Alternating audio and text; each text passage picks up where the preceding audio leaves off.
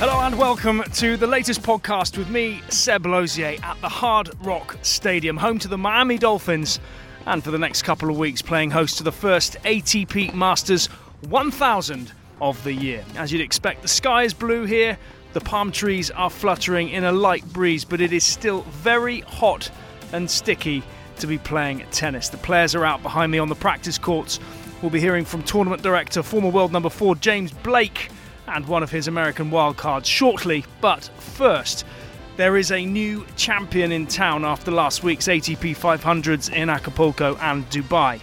In the Middle East, Russian Aslan Karatsev picked up where he left off at the Australian Open, beating first compatriot Andrei Rublev and then South Africa's Lloyd Harris to clinch the Dubai duty-free tennis championships. Afterwards, he spoke with Karthi Nanasegram. You never know when he's coming, so we did a good job with my team, with my coach, and it's happened now, so you never know when he's come. And this surface, you have enjoyed playing on it, haven't you? Some of the others, some of the big names in the top seeds that we had here in Dubai didn't particularly like the fast surface. Did it help you?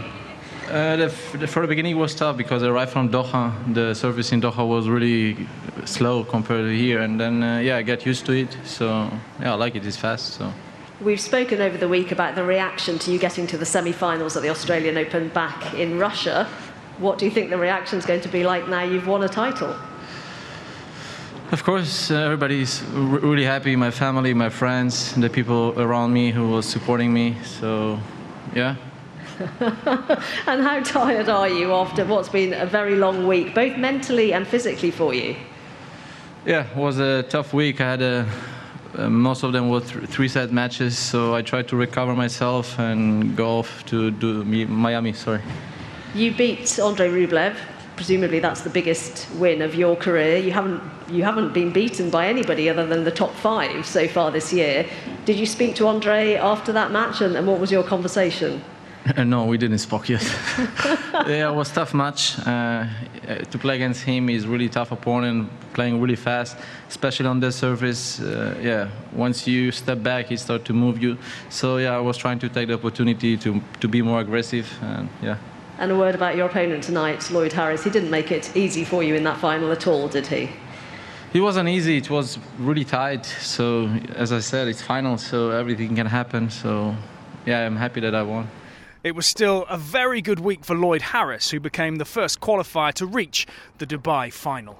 I think I've really been serving pretty well. It's been one of my strengths throughout the week, as well as kind of that first punch tennis. I really adapted to the surface pretty well and using it to my advantage. I've also really just been competing well on the other guys' serve, making them play and giving myself as many looks as possible. So most of all, I would say it's like the serve and the forehand kind of. How much is it about mental strength as well, staying strong, particularly in a match like that where you're a set and 2-4 down and your opponent is perhaps struggling a bit mentally? How much do you have to stay strong? Yeah, I mean, mentally it always comes to play in a tennis match, especially when I was, when you like set down, break down, and physically maybe not feeling at your 100%. You really got to dig deep. You got to find that inner belief, that little bit of extra energy. Something I've been doing really well in the last 2 matches, so just happy with that.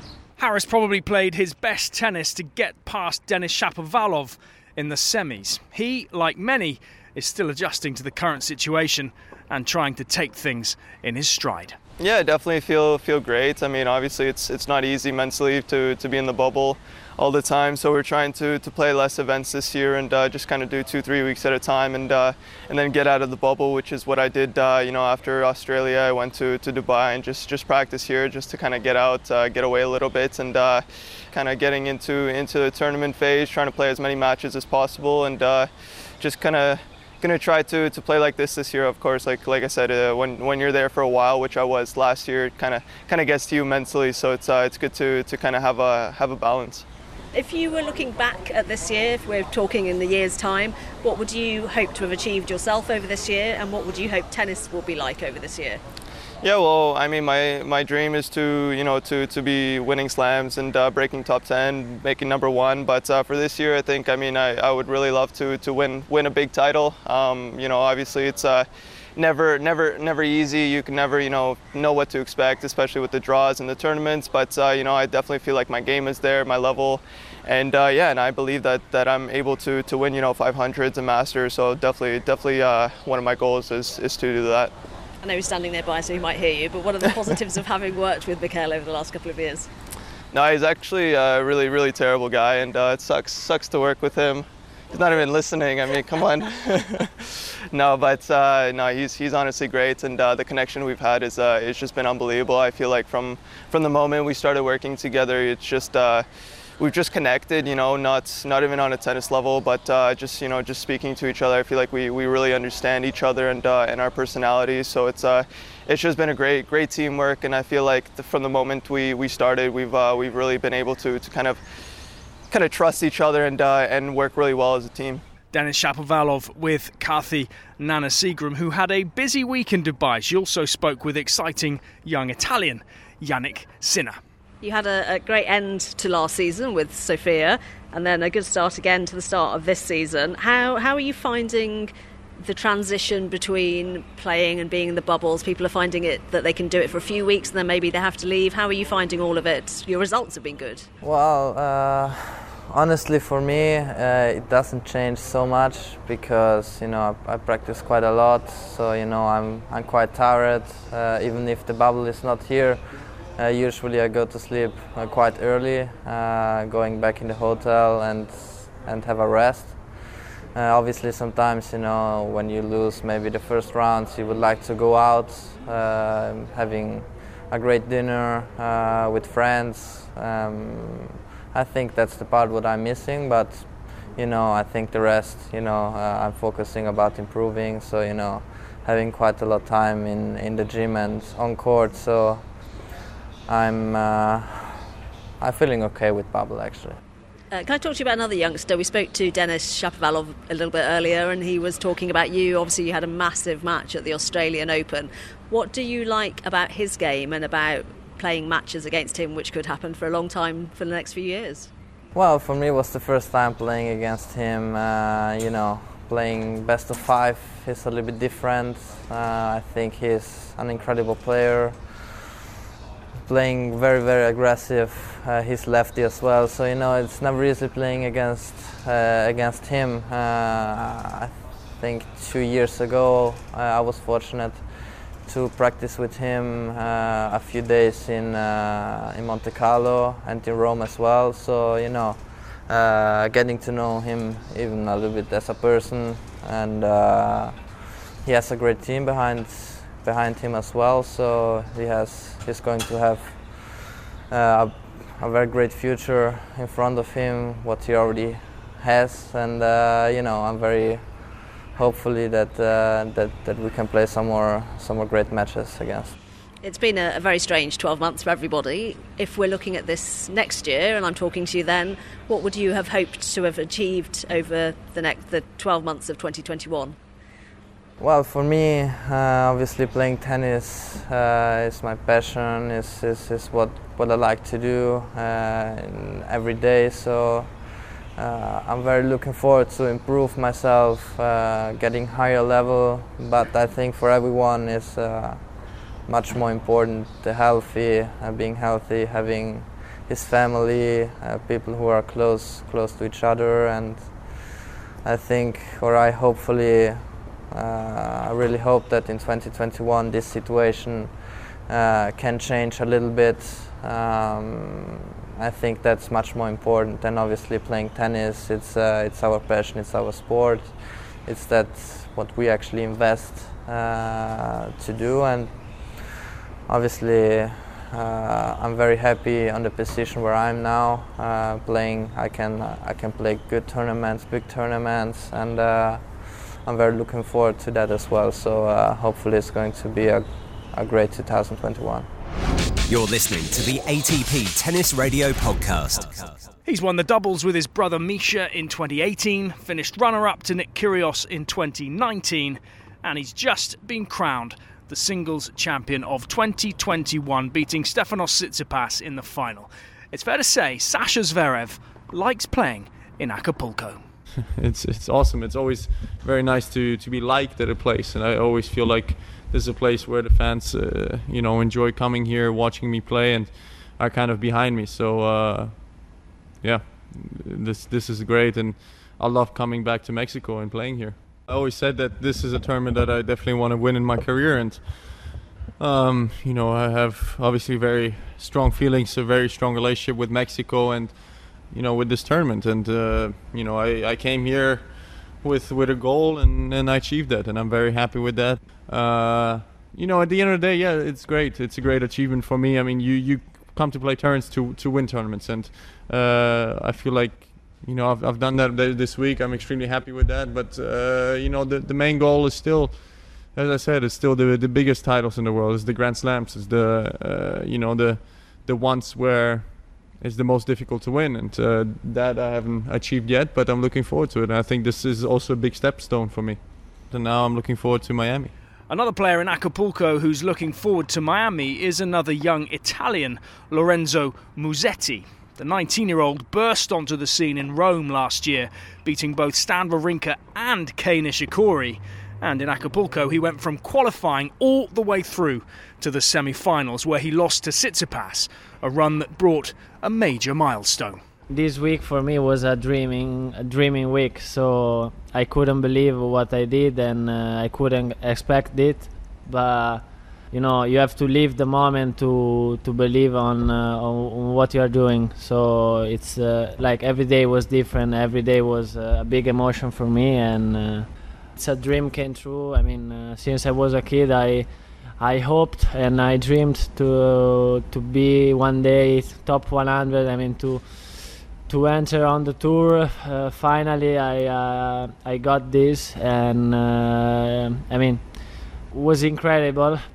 So I will try to rest and to prepare at the best as possible Miami, and try to go as far as I can in Miami. Musetti set to go to a career-high 94 in the FedEx ATP rankings, and one player in Mexico was even younger than Musetti. 17-year-old Spaniard Carlos Alcaraz spoke with Paul King about his recent progress, much of which he puts down to his attacking game. Yeah, I can say that I play aggressive. I try to play all the time aggressive, I think it's a similar game to Roger Federer. I think it's all the time playing aggressive, trying to go to the net, and try to hit winners. And I think.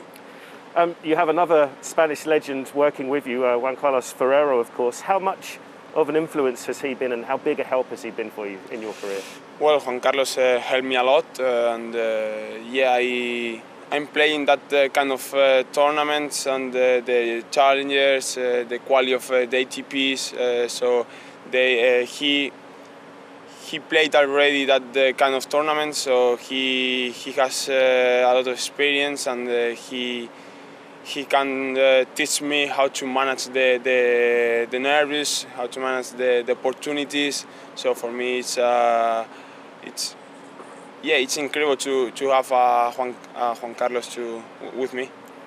You're only 17, already made this strong start to 2021. People are already talking about you even maybe qualifying for the next gen finals at the end of the year. What would it mean to you to qualify for that tournament at the end of this year? So for me, it's incredible to be able to play the next gen final at the end of the year. So that's mean that I played a really good game during the year, and it's a gift for me that is really good. You're listening to the ATP Tennis Radio Podcast. Available on iTunes, Spotify, TuneIn and ATPTour.com. So a positive week for many of the young stars on the ATP Tour as they now turn their attention to the Miami Open presented by Itaú. Tournament director at the first Masters 1000 of the year is former world number 4, James Blake. Holding up okay. This has been, yeah, you're right. It's been a challenge, but it's been one that we feel warrants the hard work that we put in. We want to bring tennis back to the States in 2021 and have this kind of an event, have a Masters 1000 and showcase the top talent in the world out here. And we were very, very disappointed and saddened to know that we had to cancel last year. It was just out of safety precautions that we were actually shut down by the Miami politicians that deemed it necessary, and in hindsight it was clearly the right call. But now this year we're doing everything we can to operate within the safety protocols and do everything to keep the players safe. And you've got fans here, limited numbers of fans. Talk to me about the decision-making behind how many fans and what they can do when they're here. Well, we consulted with medical professionals, we consulted with the tours, and we just wanted to do everything we could to make the atmosphere as close to the normal Miami Open as we could for the players, and we know how much it means to the players to have fans there, even if it's in limited quantities. Right now it'll be between about 800 and 1,000 every day. And just to have anyone on site, it makes a difference for the players, for the atmosphere, to make them feel like they're playing and putting on a show like they are. I mean, this is what they've put in the hard work for, and to get the admiration of the fans and the appreciation from them, it is important. So we wanted to do everything we could, and this is the most we were able to do. And we understand that this year is going to be extremely unique. It's going to be different from any other year we're ever having this event. So we're going to kind of play it by ear each time and adapt and adjust as well as we possibly can. And in terms of the players they'll be watching, it's a wonderful draw still. Mm-hmm. It's not the draw it was, the elephant in the room, I guess, a couple of weeks ago. But before we get on to who is here, you must have been bracing yourself for the odd phone call, I guess. Yeah, absolutely. We understand that people's schedules are different. Everyone, the one great thing I always loved about tennis, it's an individual sport. So everyone has their own paths, their own journey, their own scheduling conflicts, their own injuries, their own things to deal with. And I expected there would be some people that weren't going to make this trip and weren't going to be able to play here. That's always the case with some players. And this year, we've lost some of the top players. But as a player myself, I always respected the depth of the game. And I've never, I've lost sleep over plenty of things for this event, but I haven't lost sleep over the fact that we're going to put out an unbelievable product. We've got world-class players. I always respect the depth of the men's and the women's tour. And any fan that does come out will see just unbelievable tennis, the talent, the hard work, the dedication that's put in by all these players, whether they have a 1 or 2 or 3 next to their name, or a 25 or a 68, whatever it is. These players are excellent players. And your top seed is going to be Daniil Medvedev. Mm-hmm. As a former world number 4, just tell me, if you will, a little bit about what he's achieved in getting to number 2 in the world, which is something, let's face it, that not many people have done in the last 15 years. No, it's really incredible. I mean, I was smack dab in the middle of that Roger and Rafa dominance, and I in 2006 when I did get up to number 4, I felt like I played about as well as I possibly could. I felt like I was on any given day I could beat anyone in the world, and those two just were so consistent and so dominant that it was impenetrable. You couldn't get up to that top level. I mean, I think Davydenko was 3, and I felt like that was possible. Like maybe put together a few more good months, maybe I could get to 3, but that 1 and 2 seemed so far away. And for Medvedev to chip away at it, event after event, having great runs at the U.S. Open, obviously, and then after the U.S. Open in the indoor season, he just put together win after win after win, and it's really incredible for somewhat of an unorthodox game style to be that effective and that talented and that mentally strong. I was always impressed by players that put together not just one event. You can't get to number 1 or 2 or 3 or 4 in the world on one event. You get there through consistency, and he's been able to do that. And for a young player, it's showing that he's going to be around for many years to come, I think.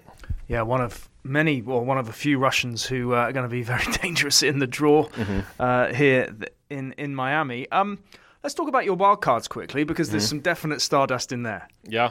The biggest name is Andy Murray. I mean, that's I'm still thinking about all the other wildcard decisions we've been making throughout the last month or so. But Andy Murray is such an incredible talent. He's a guy that I played against plenty of times, have the utmost respect for his hard work. The guy, no one has ever questioned his work ethic, his desire to be out there on the court, his tennis IQ, and his ability. So we're happy to have him here. We're happy to have such a great champion playing the Miami Open again.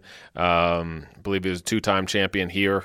And, I just love seeing him play. He's got so much he's got so much variety in his game. And you just see the heart and you see the passion. And right now, at this point in his career, you see the passion just on him walking out on the court, because he doesn't need to prove anything anymore. He's doing this for himself and for his fans. And he doesn't need anything financially. He doesn't need anything to cement his place in the Hall of Fame. He doesn't need any more wins for that.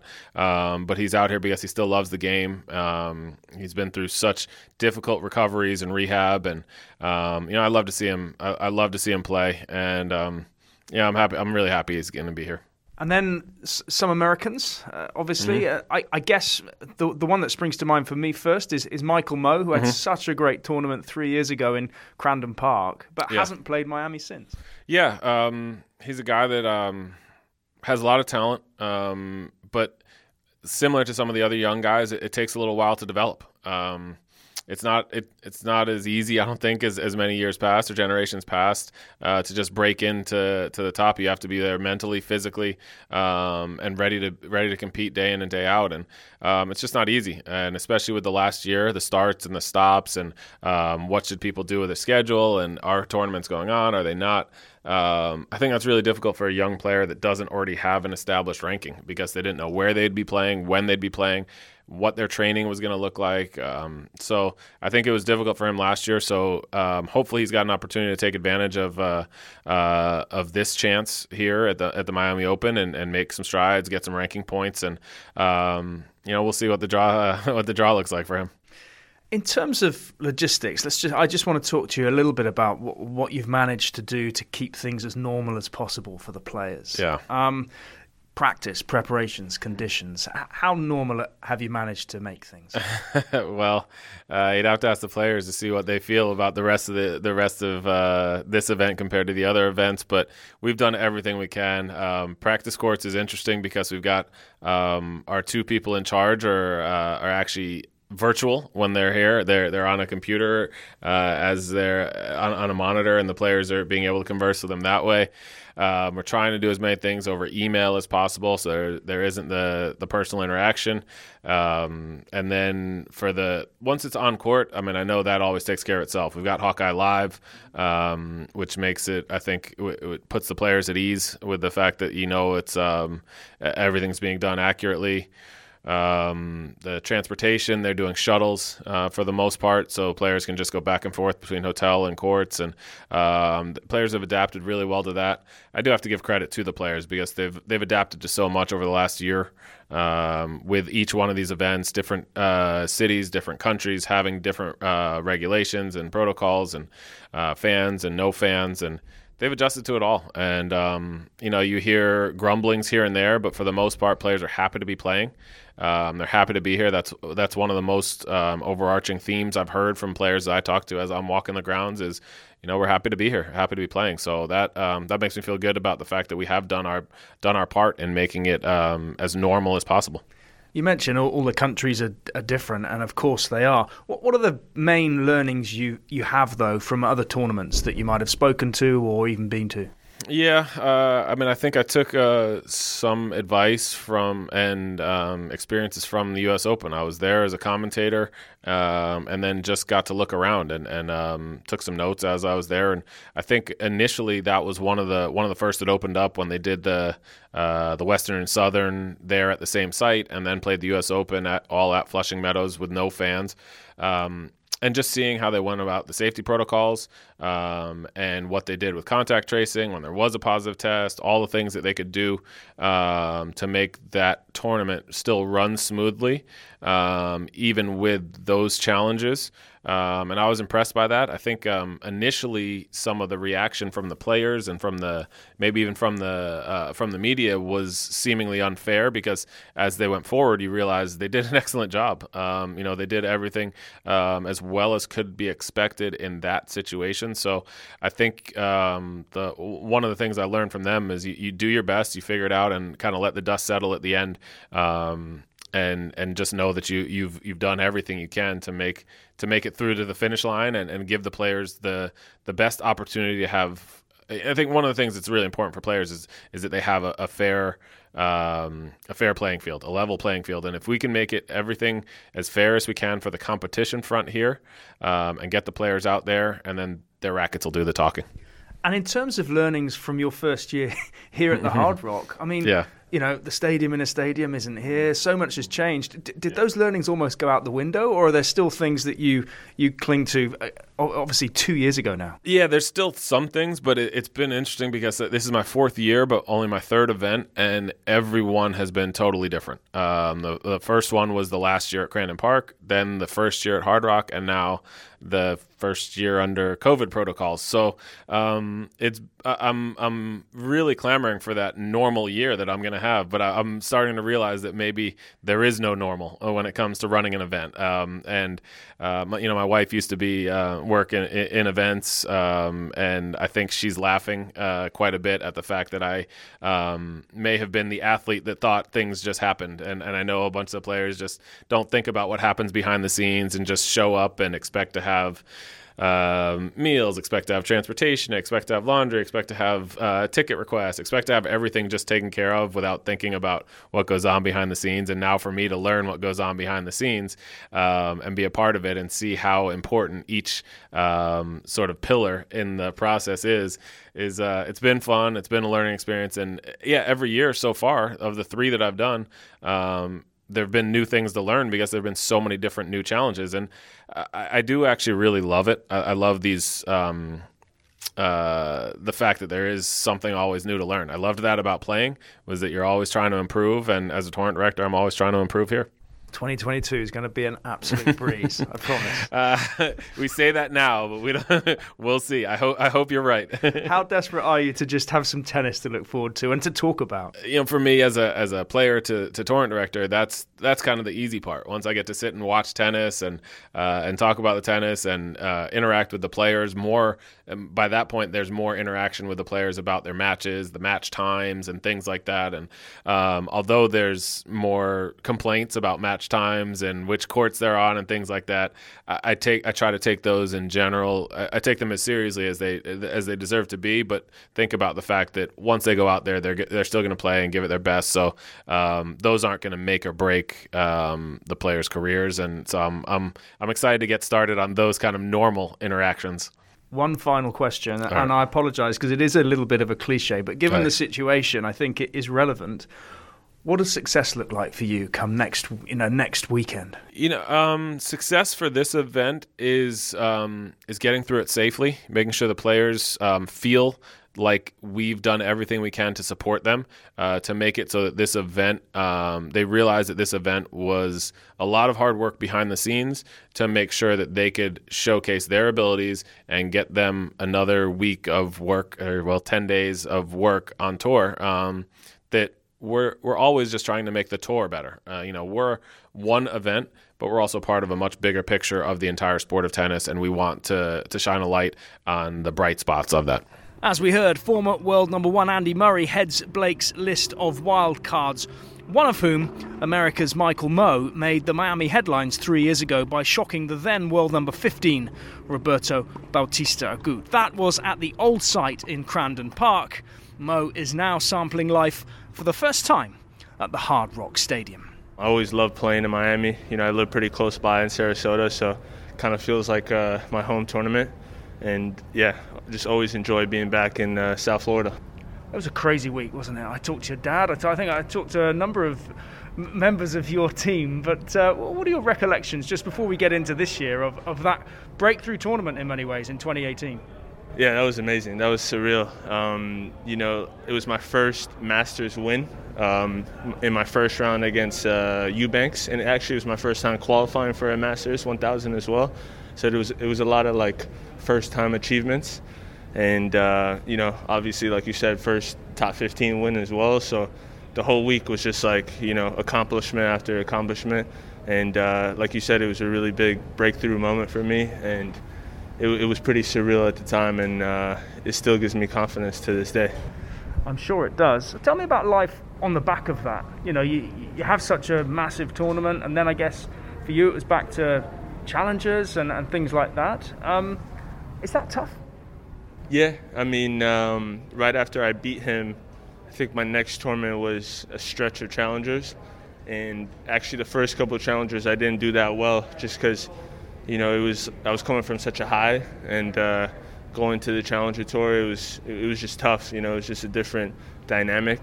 But I ended up having a great year, and I think because of that tournament, you know, it just gave me tons of like ammunition to play well for the rest of the year. And but yeah, definitely it's a tricky balance. You know, like coming from a high like that, going to, you know, a little bit of the grind in the Challenger Tour.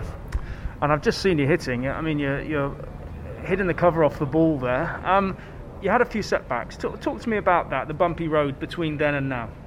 Yeah, so 2018 was a great year for me. I got into the top 100 for the first time, and had a bunch of big wins, like the win against Bautista.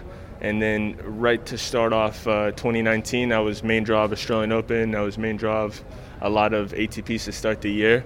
And I had a setback. I injured my my shoulder. Originally, they were going to say that I needed surgery and I was going to be out for a year, but they recommended that I could try like a 5-month rehab program and see how that goes. Ultimately, that's what I did, and thankfully, I didn't have to go the surgery route. But at the end of the day, it still cost me, you know, 5 months of, you know, playing tournaments and training, and that was definitely one of the toughest things that I've had to do in my career. You know, coming back from that injury was brutal. I had to basically start over from scratch, and, you know, my game wasn't there, and it took me a bunch of months to kind of get everything flowing. But I feel like now I'm playing better than ever. I'm playing even better than I did in 2018. So I feel like I can, you know, have a bigger breakthrough moment than I did in 2018. Tell us, people who are unfamiliar with your game, what can people expect from Michael Mmoh on the court? I'm a great competitor. You know, like if you ever watch me play, I'm never going to give up. I'm going to fight to the last point. You know, if you watch my Australian Open match, I was down 4-0 in the 5th against Troicki, double break, and I came back and won that match. You know, just moments like that prove that, you know, I'm a great competitor, and I'm also a great athlete. You know, very fast on the court. And definitely, like, my aggressive game has improved a lot within the last couple of years.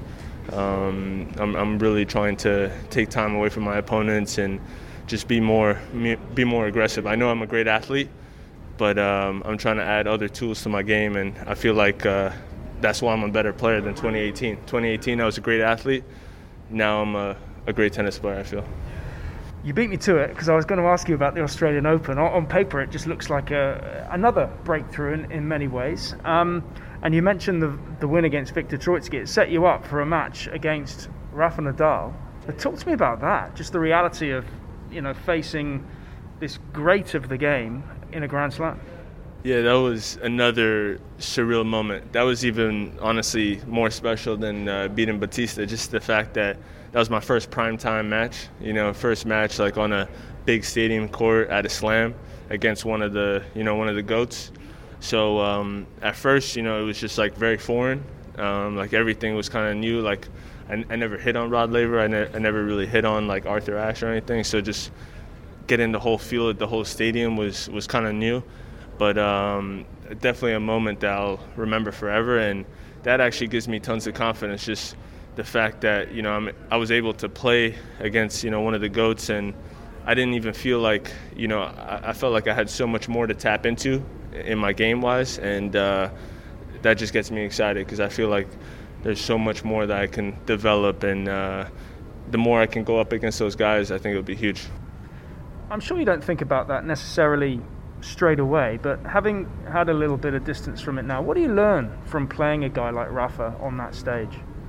Just, I mean, his ball speed on every single ball is, you know, you see it on TV and you know to a certain level that, like, it's there, but when you actually go up against it, you know, it's definitely an eye-opener, and it just gave me like ton of feedback, you know, for my game, just knowing that, like, that type of ball speed on every single ball and that type of intensity And that type of commitment to every single ball, like whether it be, anytime he sees a short ball, he's pouncing on it. Like, doesn't matter. It's just almost instinct. So that type of commitment was really eye-opening, and definitely something that after that, like, I really want to implement in my game as well. Do you learn more from losing to Rafa in 3 or from beating Troitsky in 5 to get to the Rafa game? That's a tough question. I would say, honestly, playing Nadal, losing in 3, even though it was a routine match for him, I learned so much more from that match. Like, I really got a chance to, like, reflect on everything that, I need to improve on, and everything that maybe I do well, but everything that I can definitely do a whole lot better to compete against, one of the GOATs like him. I honestly think that I learned more from the 3-set match against Nadal, as crazy as that sounds. You've not played a heck of a lot since that. Why is that? Yeah, just, with COVID and everything, Australia was a long tournament for me because I had to play qualies. So I left to play qualies on like January 5th, and I didn't finish up until I think the end of February. And then I played one tournament in Singapore, but I was actually in the hard quarantine in Australia too. So like that whole stretch was just like mentally very defeating, and I had to take a little bit of time off after that. I tried to play Acapulco, but unfortunately I had a little bit of a minor setback that I felt like if I pushed in Acapulco I was going to be jeopardizing Miami, so I didn't want to do that. I wanted to be 100% healthy for Miami, and ultimately I am 100% ready for Miami. Confident, raring to go? Definitely, yeah. Ready for another breakthrough moment. And good luck to Michael along with everyone else in Miami. That is it for this week. Next week we will also be here in Miami, by which time I'm sure there will be a lot more to talk about. Remember, you can tune in for live coverage from Wednesday on ATP Tennis Radio. Join us from 30 minutes before the first ball is struck every day, and you will not miss a thing. You can get in touch with us on Twitter. That's at ATP Tennis Radio. You can find us live on atptour.com or through TuneIn. Just search for ATP Tennis Radio. That is it for now. Thank you for listening. Join us next week. Enjoy the tennis.